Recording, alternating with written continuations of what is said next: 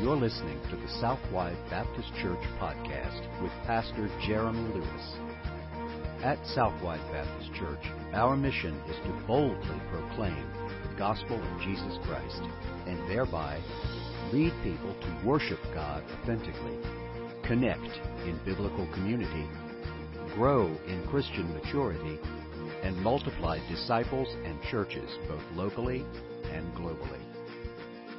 For more information about our church, please visit www.southwidebaptist.com. Now let's join Pastor Jeremy for today's message. Well, if you have a copy of God's Word, let me invite you to turn with me to Ephesians chapter 6. Ephesians chapter 6, as we finish this morning our series in Ephesians. It has been a long walk through this book, this letter of the Apostle Paul to the church at Ephesus. We began back in March, if you will remember, and there are a couple of weeks that we have taken a different path and gone a different place in God's Word. And yet this morning we finally come to an end. Some of you are saying, wow, finally, I didn't think we'd ever make it. But we do this morning come to Ephesians chapter 6 finally. And it is a good song for us to sing before we close this book. Because if you have been following with us in Ephesians, you will have seen a beautiful gospel picture. I think probably the best picture we have, maybe other than the book of Romans, the best picture that we have of the gospel, and maybe even over and above Romans, it is the great, glorious, eternal picture of the gospel and wrapped up in one place, perhaps better than any other place in Scripture. That God was in fact doing something from the very beginning on our behalf in order that we might be saved. And that He is going to bring that work to completion. And aren't you thankful for that this morning? That as we sing about the gospel, we can sing from beginning to end, not just because these are truths or these are things that we've been taught, but rather because these things are certainties that we can trust in our lives. And so finally, we come to the book of Ephesians chapter 6 and the final closing verses. My prayer for you is that from this series, two things have essentially happened in your life. Two things primarily. One, that you come away from Ephesians with a deeper understanding and love for the gospel. That is my prayer for you. That you see it in a far richer, deeper, more robust way than ever before. The other thing that has been my prayer throughout this series is that you would come away with a greater commitment to live out the gospel in every part of your life. To see the gospel not as just something that is a theological truth to be understood, but a practical truth to be lived out in your life every single day. And so I hope that you see that in your marriage and in your home and in the church and in your workplace and all of these places that we've seen. I hope that you see your life differently now. And so we come to this final part, and as I mentioned to you last week, we're going to wrap up the closing into this part of the message, and actually I think that it goes well into what we've been looking at, and that is the gospel in Christian warfare. What does it look like to be in a battle every day for our lives, for our souls, and in the midst of that battle, what does it look like to be prepared in that battle we looked at last week? And so we come to the third part this morning, the gospel in Christian warfare, to look at not the reality of it. I hope that you've been convinced of that and that you should be sober and strong and secure. Not the actual preparation for the battle, being armed with truth and righteousness, the gospel, faith, salvation, the Word. But this last element that Paul mentions, he carries over into the final section of the passage, and that is the subject of prayer. And specifically, what is the missional impact of Christian warfare? What difference does it make to the church, to us as a body, that we are engaged in a spiritual battle? And by the way, this is a really good landing point. because Paul brings the urgency and the gospel back to mind for us as we close this book. And so if you have found your place, let me invite you to stand with me in honor of the reading of God's Word as we begin together at verse 10. And we're going to read through the end, but the latter portion will be our primary text this morning. Paul writes to the church at Ephesus, finally, "Be strong in the Lord, in the strength of His might. Put on the whole armor of God, that you may be able to stand against the schemes of the devil. For we do not wrestle against flesh and blood, but against the rulers, against the authorities, against the cosmic powers over this present darkness, against the spiritual forces of evil in the heavenly places. Therefore, take up the whole armor of God, that you may be able to withstand in the evil day, and having done all, to stand firm. Stand therefore, having fastened on the belt of truth, and having put on the breastplate of righteousness, and as shoes for your feet, having put on the readiness given by the gospel of peace. In all circumstances, take up the shield of faith, with which you can extinguish all the flaming darts of the evil one. And take the helmet of salvation and the sword of the Spirit, which is the Word of God, praying at all times in the Spirit, with all prayer and supplication. To that end, keep alert with all perseverance, making supplication for all the saints, and also for me, that words may be given to me in opening my mouth boldly to proclaim the mystery of the gospel, for which I am an ambassador in chains, that I may declare it boldly as I ought to speak, so that you also may know how I am and what I am doing. Tychicus, the beloved brother and faithful minister in the Lord, will tell you everything. I have sent him to you for this very purpose, that you may know how we are, and that he may encourage your hearts. Peace be to the brothers, and love with faith, from God the Father and the Lord Jesus Christ. Grace be with you all who love our Lord Jesus Christ with love incorruptible." Lord, we here this morning are those who love the Lord Jesus Christ with love incorruptible. We have gathered this morning as believers, followers of Jesus, those who have put faith and trust in Jesus as our Lord and Savior. We've believed the gospel. We have heard over these months the gospel in a fresh way with new depth. And so, Lord, we've come to hear your word, and I pray that your Spirit once again will open our eyes to see and our ears to hear wonderful things from your word. May our hearts be ready to receive all that you speak to us this morning. And I pray with a new sense of urgency that you will impress upon us what is necessary to engage in this spiritual battle that we are in every day. No doubt it is a battle, as your word declares, that it is a battle that we face as a church body every week. And so I pray, God, that you would equip us with what is necessary to stand firm. Lord, I do pray that if someone is here this morning who's never trusted in Jesus as Lord and Savior, God, that you would make them aware of their need today. God, would you open their hearts to their need for the gospel? And I pray that even in the midst of this battle that we talk about this morning, that they would hear Jesus proclaimed, and that the gospel would sow seeds of new life in their heart. Lord, I pray it all in Jesus' name and for His sake. Amen. Thank you. You can be seated. There is a certain sense of urgency on my heart in this passage for us this morning. There is a great danger for the church to hear the gospel, as we've heard over these last 6 months or so, for us to hear the gospel and to simply fall asleep as we hear it over and over and over and over again.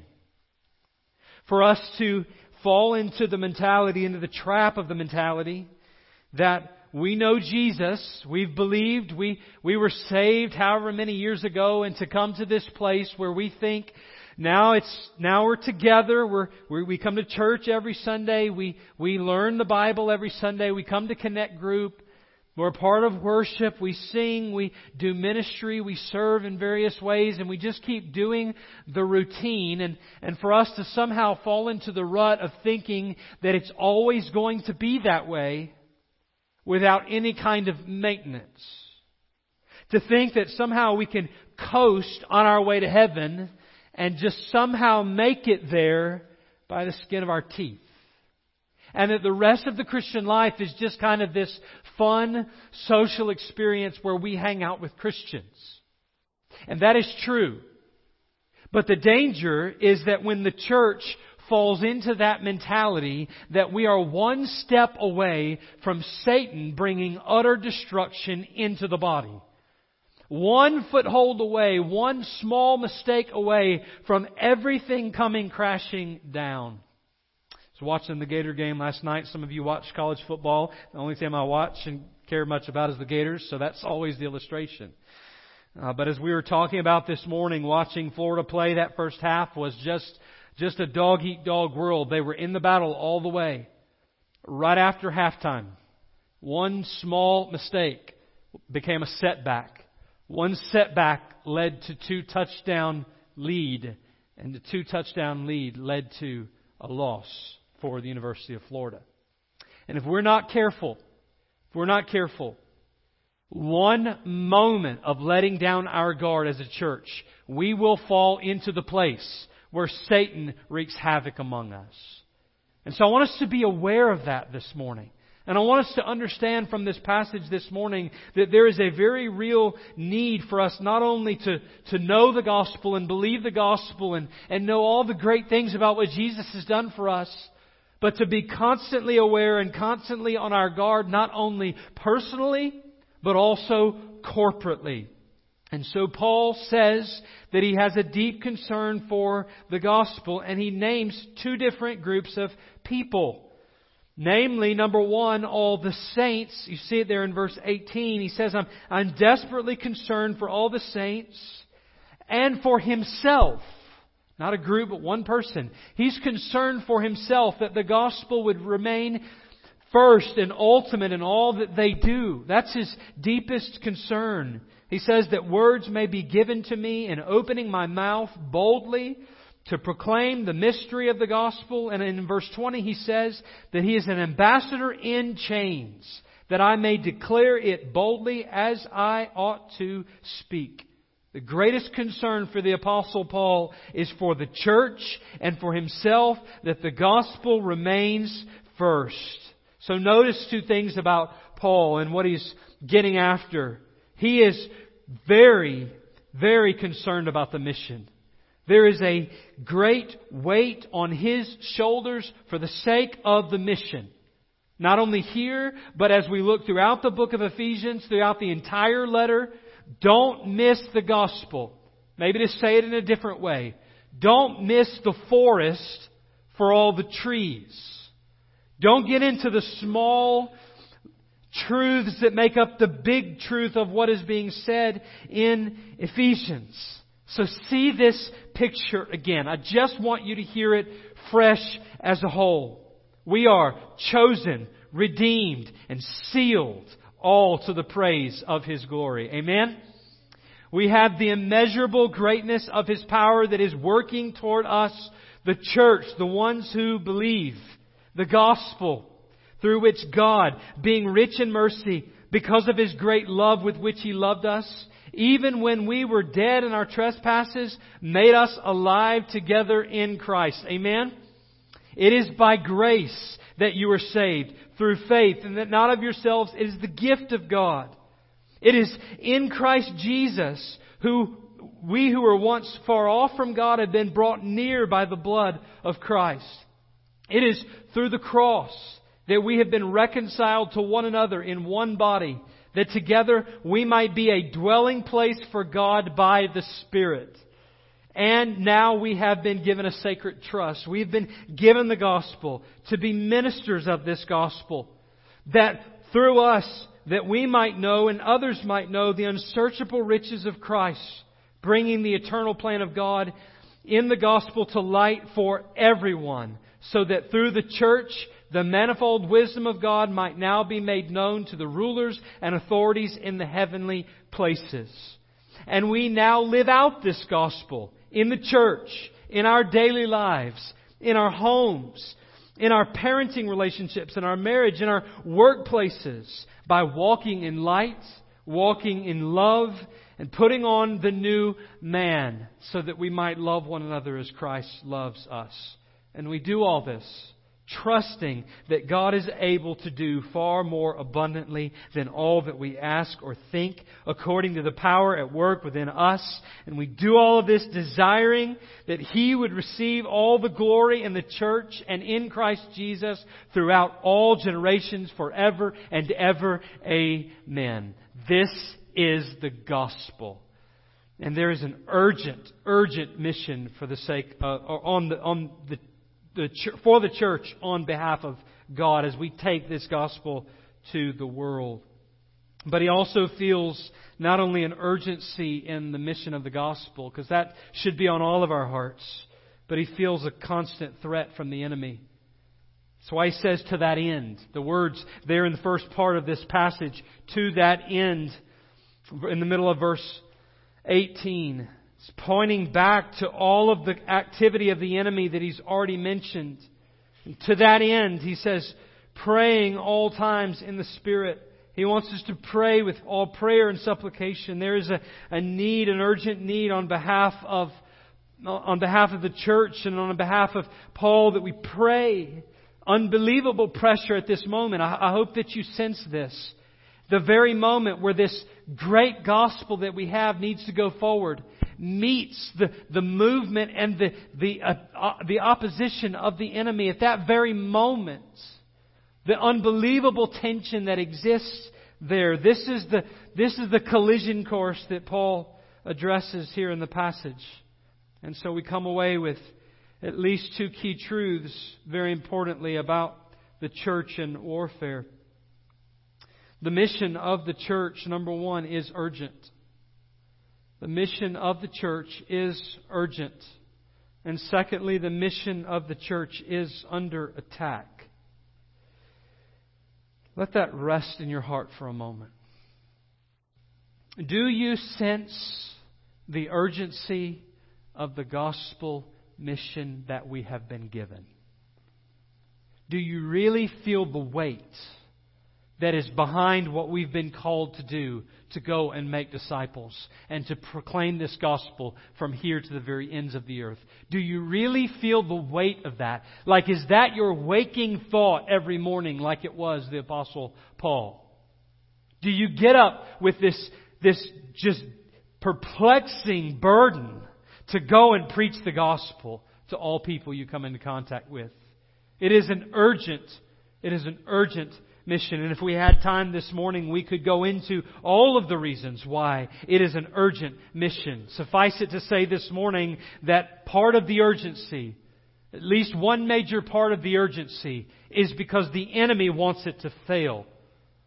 And so every day, church, that we get up, the church is under attack. We cannot ever let our guard down. So what does the Apostle Paul say is the most important task of the church with regard to this urgent mission and this imminent attack? What is our offensive technique? What do we do whenever the enemy is marching against us?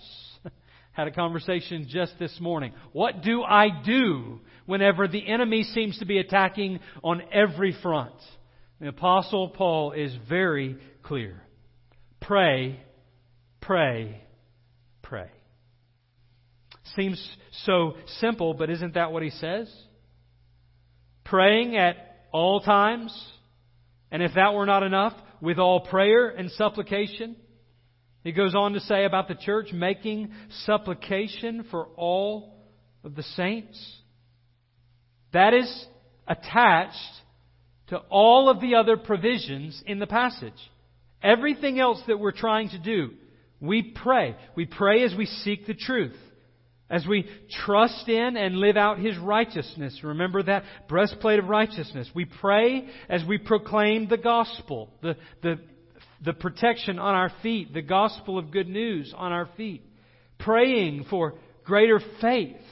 We're praying as we wait on His promise of salvation, that helmet that we wear every day. We're praying as we depend on the Spirit to wield God's Word in our lives. That is the sword of the Spirit, which is the Word. We're praying as we live out this war, this battle. Pray, pray, pray. So one big truth that you should understand this morning, and that is that the church must pray together constantly as the primary means of spiritual battle. The church must pray together constantly as the primary means of spiritual battle. So what do we do, realizing that the mission is urgent and that the enemy is ready to attack at every moment? We keep praying together. This is not unlike what we see in the rest of the New Testament. It's not only the instruction, but the example that's left for us. We could turn to passage after passage, but I want to just draw your attention to one quickly this morning. You can turn there if you like, but Acts chapter 4. The story is that Peter and John have been arrested by the Sanhedrin. They've gone to that gate called Beautiful at the temple and seen the man healed, and he goes into the temple and he starts leaping for joy because he's found Christ. By the way, that should be the response of everyone who comes to know Jesus. Joy unspeakable and full of glory. Amen? That ought to be our lives, our posture when we come to know Christ. But they are condemned for their preaching of Jesus. They're put before the religious and political, for that matter, court of the day. And as they stand before the court, they are told that they should no longer speak in the name of Jesus. It's a trial. It's persecution. It's the attack of the enemy. And by the way, let's just be honest. Sometimes the greatest attacks of the enemy will come from the most religious people. And what happens?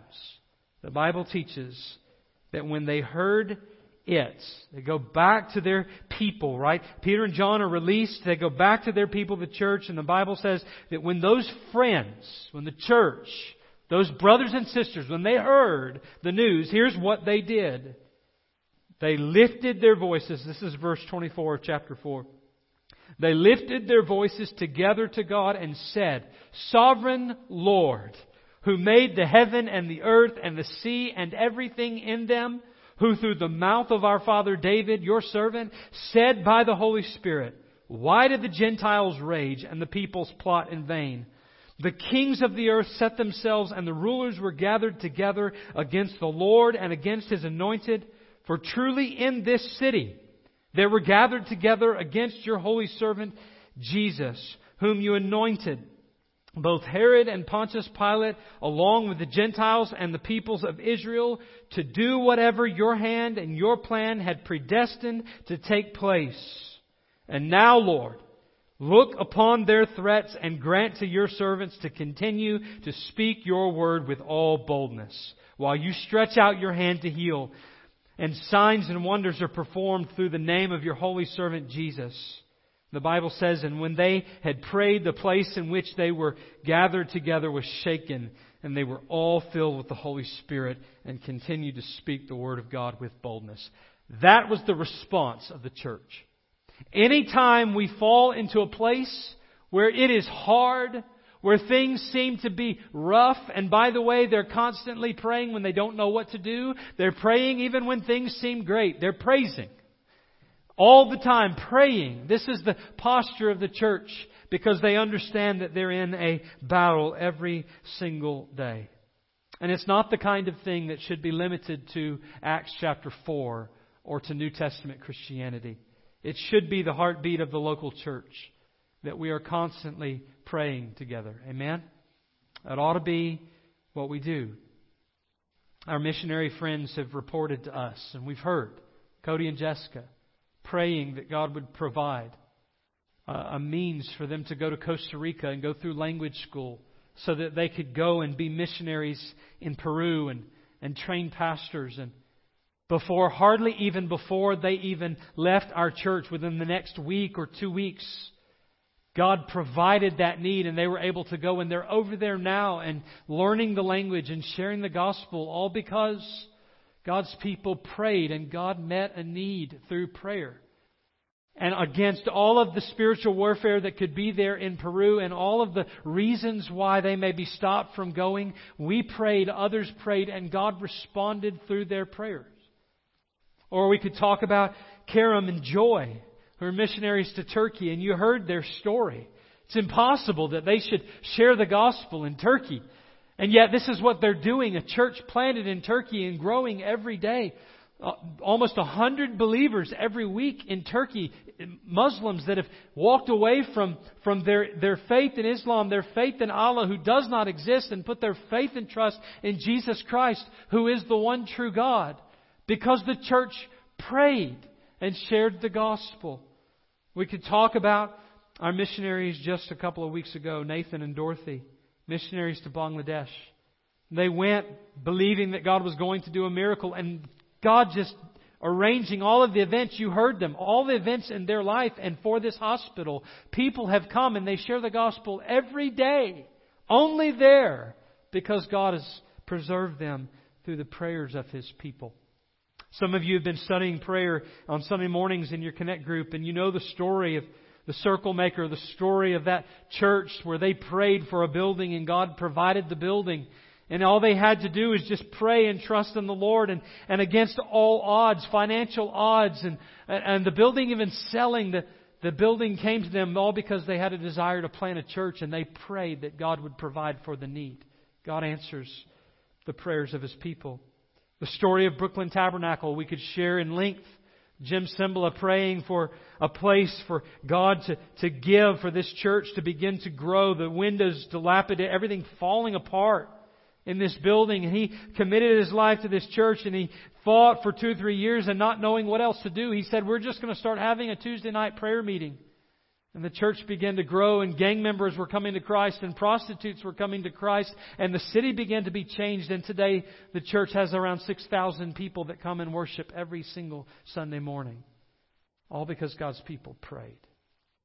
Listen, I don't know what God might want to do here at Southwide if we would just become serious about praying. There's a couple of groups, in fact several groups, that are praying on Sunday mornings. Maybe you're a lady and you say, I want to pray with some women. We've got a group that's meeting back here at 8:15, don't we? Meeting back here to pray. We got a group of men that's just kind of starting up. Our worship team prays together. You're welcome to join that group. We're praying. We want to be people of prayer. And I just believe that God will respond. Well, there's at least 2 things that Paul calls the church to pray for. And I want to show them to you. At least 2 things that we should pray for. 2 groups. Number 1, we should pray for the church. And who is he talking about? Notice that we are to keep alert with all perseverance. That's the whole being alert, being sober thing. We've already talked about that, but it does remind us that this is a spiritual warfare context. It's not just praying for any reason. It's praying in the midst of this spiritual battle that we're in. So we're praying with a specific purpose in mind. He uses this word perseverance, so we keep doing it. It's constant. It's not something that stops. But he says that we're praying, supplicating, begging, earnestly, yearning for God to do something. And we pray specifically in that way and ongoing for the saints. Who are the saints? You may have heard the phrase mentioned, well, I'm no saint. Anybody ever heard that phrase mentioned? Somebody says that whenever you're trying to correct their actions or you're telling them that we're all sinners. And that is an incorrect usage of the statement. Because in Scripture, saint has nothing to do with the life that you live in terms of your level of holiness. You don't get to sainthood. The Catholics are definitely wrong on that issue. Everyone who follows Jesus is a blood-bought saint of the living God. So when Paul says, pray for all the saints, he's saying, pray for the church. Watch this now. Not just this church. He says, pray for the church. All believers from one end of the planet all the way around back to that end of the planet, praying for every believer on the planet. This is the call. And so, like Ephesus, it is incumbent upon us that we pray for every single believer. And we do that for two reasons, just to bring this back before you. We do that because of the urgency of the mission. Now watch this. Southwide Baptist Church is not the only church, and Lord willing, we're doing this, okay? But we're not the only church proclaiming the gospel every week. Amen? There are churches, Pleasant Ridge Baptist Church, First Baptist Church, Mossy Head Baptist Church, Freeport Baptist Church, not only our Baptist church friends, but the Glendale Presbyterian Church. I just could go on and on and on. First Methodist Church downtown. All of these churches proclaiming the gospel every week. Saw somebody post on Facebook just this week. If all Southern Baptists would just simply share the gospel, just Southern Baptists, over 19 million Southern Baptists. Do you realize this? If we're just assuming, watch this now, that 19 million soldiers are going into battle tomorrow morning to proclaim their faith, you better believe we ought to be praying for the church. And not only that, but our brothers and sisters overseas who are at risk and cost of their life every single day. We ought to be praying for believers. We have an urgent mission. We pray for the mission and the threat of the enemy. The risk of their lives, not just physical enemies, but the spiritual enemy. Every day Satan is trying to silence the preaching of the church, and we ought to pray for them, at least on 3 levels. We ought to be praying for our church. Amen? If you're not praying for your church, you're not being obedient to the Scripture. If you're not praying for your church to be effective in the gospel and to be faithful in what God's called us to and to guard us against the enemy, then you're not being faithful to the Bible. We need every member of Southwide Baptist Church, watch this now, praying every week of the year for our church. If we want to be effective in the gospel, we cannot be effective without asking God to make us effective. Do you believe that?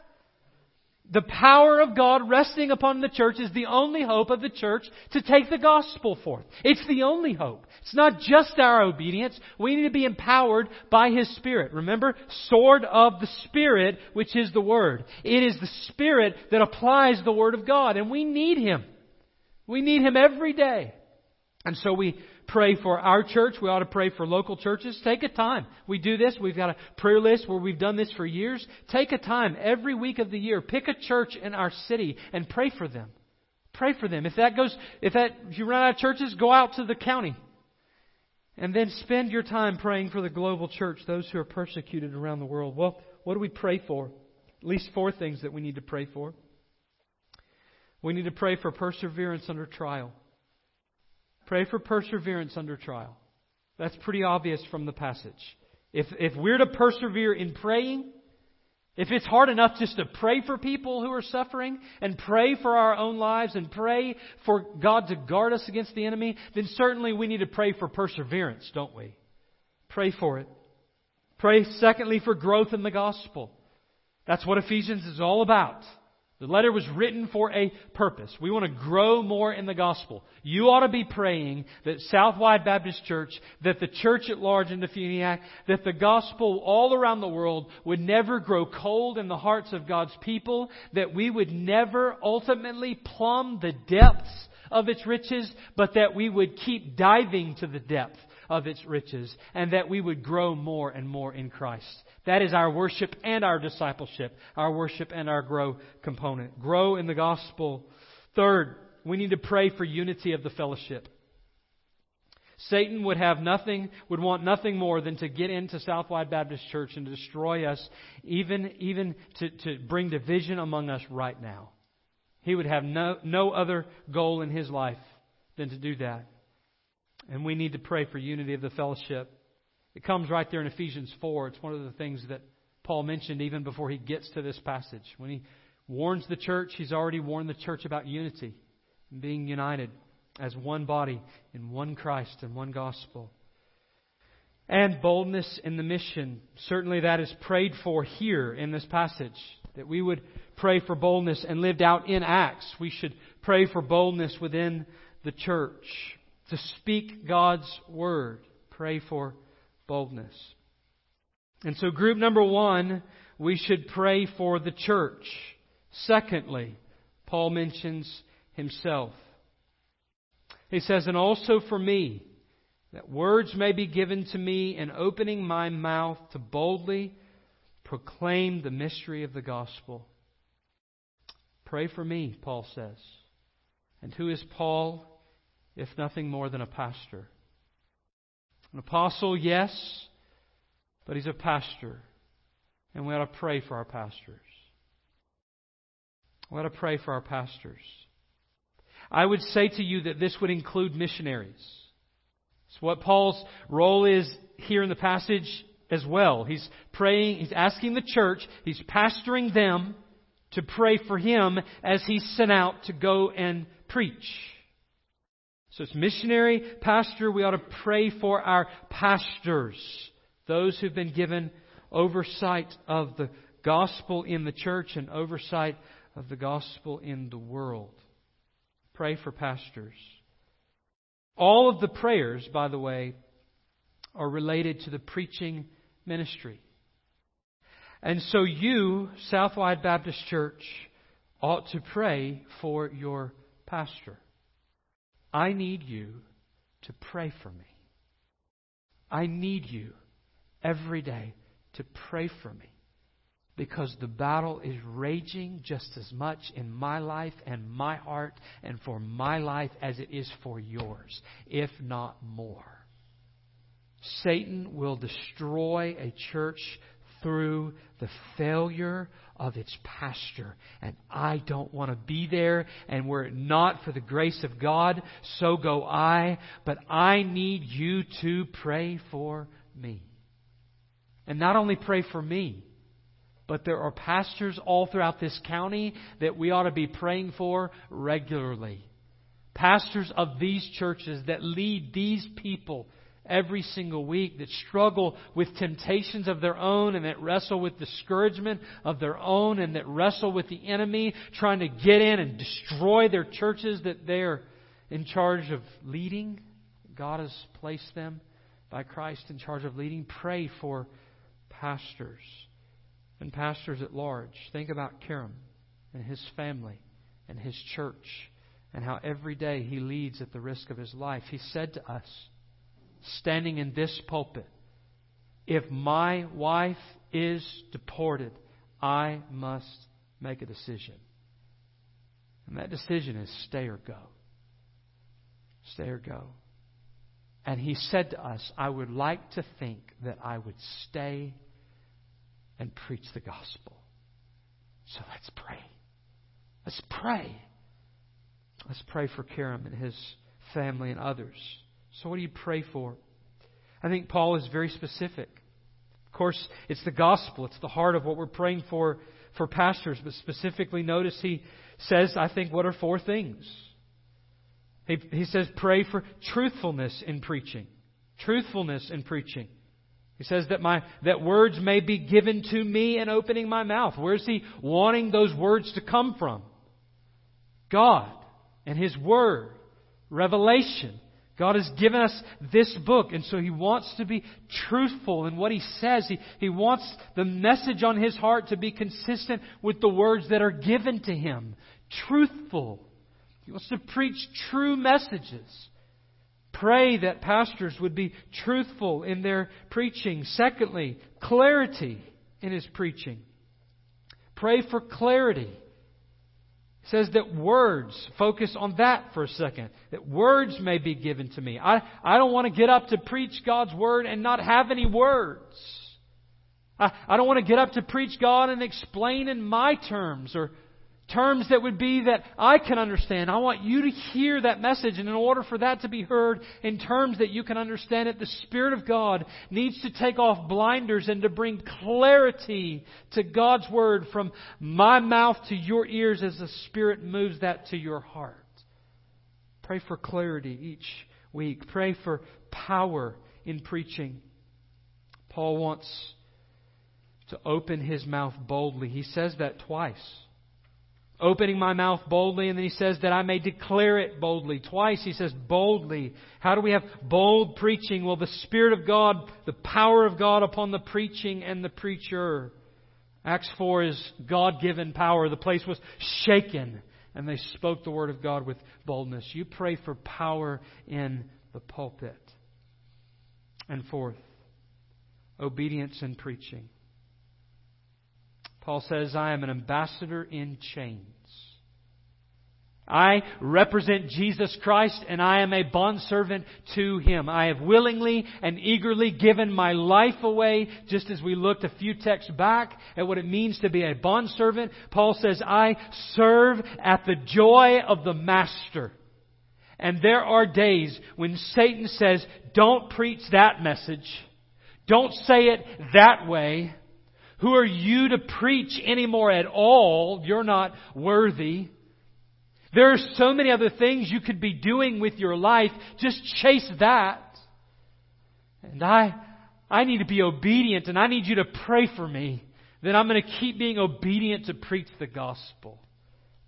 Obedient in preaching, not only me, but others at far greater cost in their lives. So how does Paul kind of wrap this up? I love this picture at the end when we come to this last 4 verses here, verses 21 through 24. Paul's talked a lot about the gospel. He deals now with the church and their mission and with pastors and their mission and says, pray for those.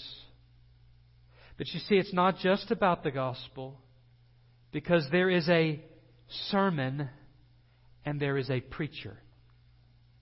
There is a gospel and there is a believer.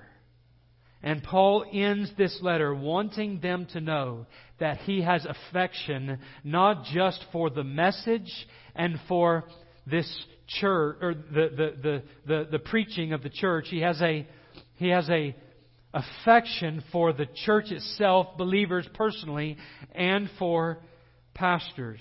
So notice what he says in verse 21. So that you may also know how I am and what I'm doing. He sends Tychicus, which, by the way, was a messenger. We see him come up in a couple of other places. Various things that he's told to do. A believer from Asia Minor. He says, I have sent him in verse 22. In verse 22, I've sent him to you for this very purpose, that you may know how we are, and that he may encourage your hearts. He goes on to talk about grace and love and peace. He's sending this one to the church that they might check on each other. And I'm so thankful for this verse because it reminds us that the mission of the church also has a missionary. That the church is made up of individual believers. And if that is true, then we should close on this thought. The mission requires that we minister prayerfully and personally to the missionally sent. The mission requires that we minister prayerfully and personally to the missionally sent. If you have been sent by God, rewind that. If you've been saved by God, you have been sent by God. And it is the duty of the church to minister to one another prayerfully and personally so that we experience love and encouragement, so that our faith is renewed, and so that we are reminded of the grace that we have in our Lord Jesus Christ. Pray for pastors and pray for one another personally. This is what I want to call us to this morning. That we would pray for our church, and the churches in our area, and that we would pray for pastors. So here's what I'd like to ask for us to do this morning. The invitation is twofold. First, it is this. If you are here this morning and you do not know Jesus as your Lord and Savior, very simply, we are sinners, separated from a holy God. And this glorious gospel is here this morning. Jesus is here to save you. It is good news. If you will turn from your sin and trust in the blood of His cross, that He will forgive your sins and cleanse you and save you. You will be born again. And today you can live new in Jesus. Today you can be saved if you'll just simply step out of the place where you'll be standing in a moment and say, today, Pastor, I want to be saved. So if that's you this morning, in a few minutes when we stand, you come to this altar and you say, Pastor, today I want to be saved, and I'll help you. Others of you this morning, here's the call. The altar is going to be open, and there have been times where I have called our church to come and pray. And I want to just be real with you. And this altar has remained empty. And I'm not suggesting that you did not pray. But there is power in the church coming together on their knees to pray for the mission of God in our church. And I am pleading with you this morning that you will join me at this altar to pray for our church. And so in just a few moments when we stand, the altar will be open. I'm going to be here down front to receive. And then what we're going to do is we're going to close this morning at our altar. And so if you've come, you just remain there, and I'll join us together, and we'll pray this morning. All across the room, let me invite you to stand, and we will pray this morning to ask God to move in this place in our hearts. Lord, would you have your way in our church? I pray, God, that you would make us a praying people. And God, that we would see the effectiveness of our prayer because you move in our midst.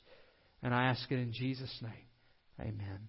As the music begins to play, the altar is open. You come. If you're not able to come this morning, these front rows are open. Come and sit. Come and pray over your church. Father, your people are here in your presence. God, we recognize you as the sovereign God who has made heaven and earth and everything that is in them. God, before time ever began, you purposed to send the life of your only Son, to send Him to die in our place and to save us through the gospel. God, we are grateful that you would save a sinner like me. God, is an unthinkable act, but you did it because you love us and because your grace is sufficient. And so, God, we look to you and your righteousness. God, as our merit to stand before you today, we look to the blood of Jesus and we come to you boldly and we ask, God, on behalf of this body whom you have established, whom you've called out. God, we are your called out assembly. We are your church for the sake of your mission. We are not here for our preferences. We are not here for our opinions. We are here for your purpose in our lives. And so, God, we are asking for you to do what cannot be done through human terms. We cannot do it in our flesh, God. We cannot do this mission. We have no answer for the lost. God, we have no answer for the trials. We have no answer for the attack of the enemy. We have nothing, God, without you. Lord, you have empowered us by your Spirit, and so we pray that your power would be manifested in this place, in our hearts, in our lives. And we pray that, God, through us, your gospel would be made known and that it would go forth in spirit and in power. God, that your Spirit would empower the preaching of your word, that people would come to faith in Jesus Christ. Lord, I thank you for what you've already done over the last few months, God. We've seen you move and bring people to us. God, we've been praying for leaders, and you've sent them. There have been days where attendance is low and where we're discouraged. There's been days when it's been wonderful and everyone's here. And God, we go through that ebb and flow, but we are reminded that we need you at every moment. And so you've sent us leaders, God. And God, you've sent people who've joined the church recently. And Lord, you've sent people who have trusted in Jesus and some that still are going to be baptized. God, you're working here. Maybe not in the plan that we have, but you're working. Help us to recognize you working amidst us. I pray, God, that we would continue to depend upon you for all that we do. And God, help us to pray more as your people. To pray for our church. God, would you bind the enemy from this place?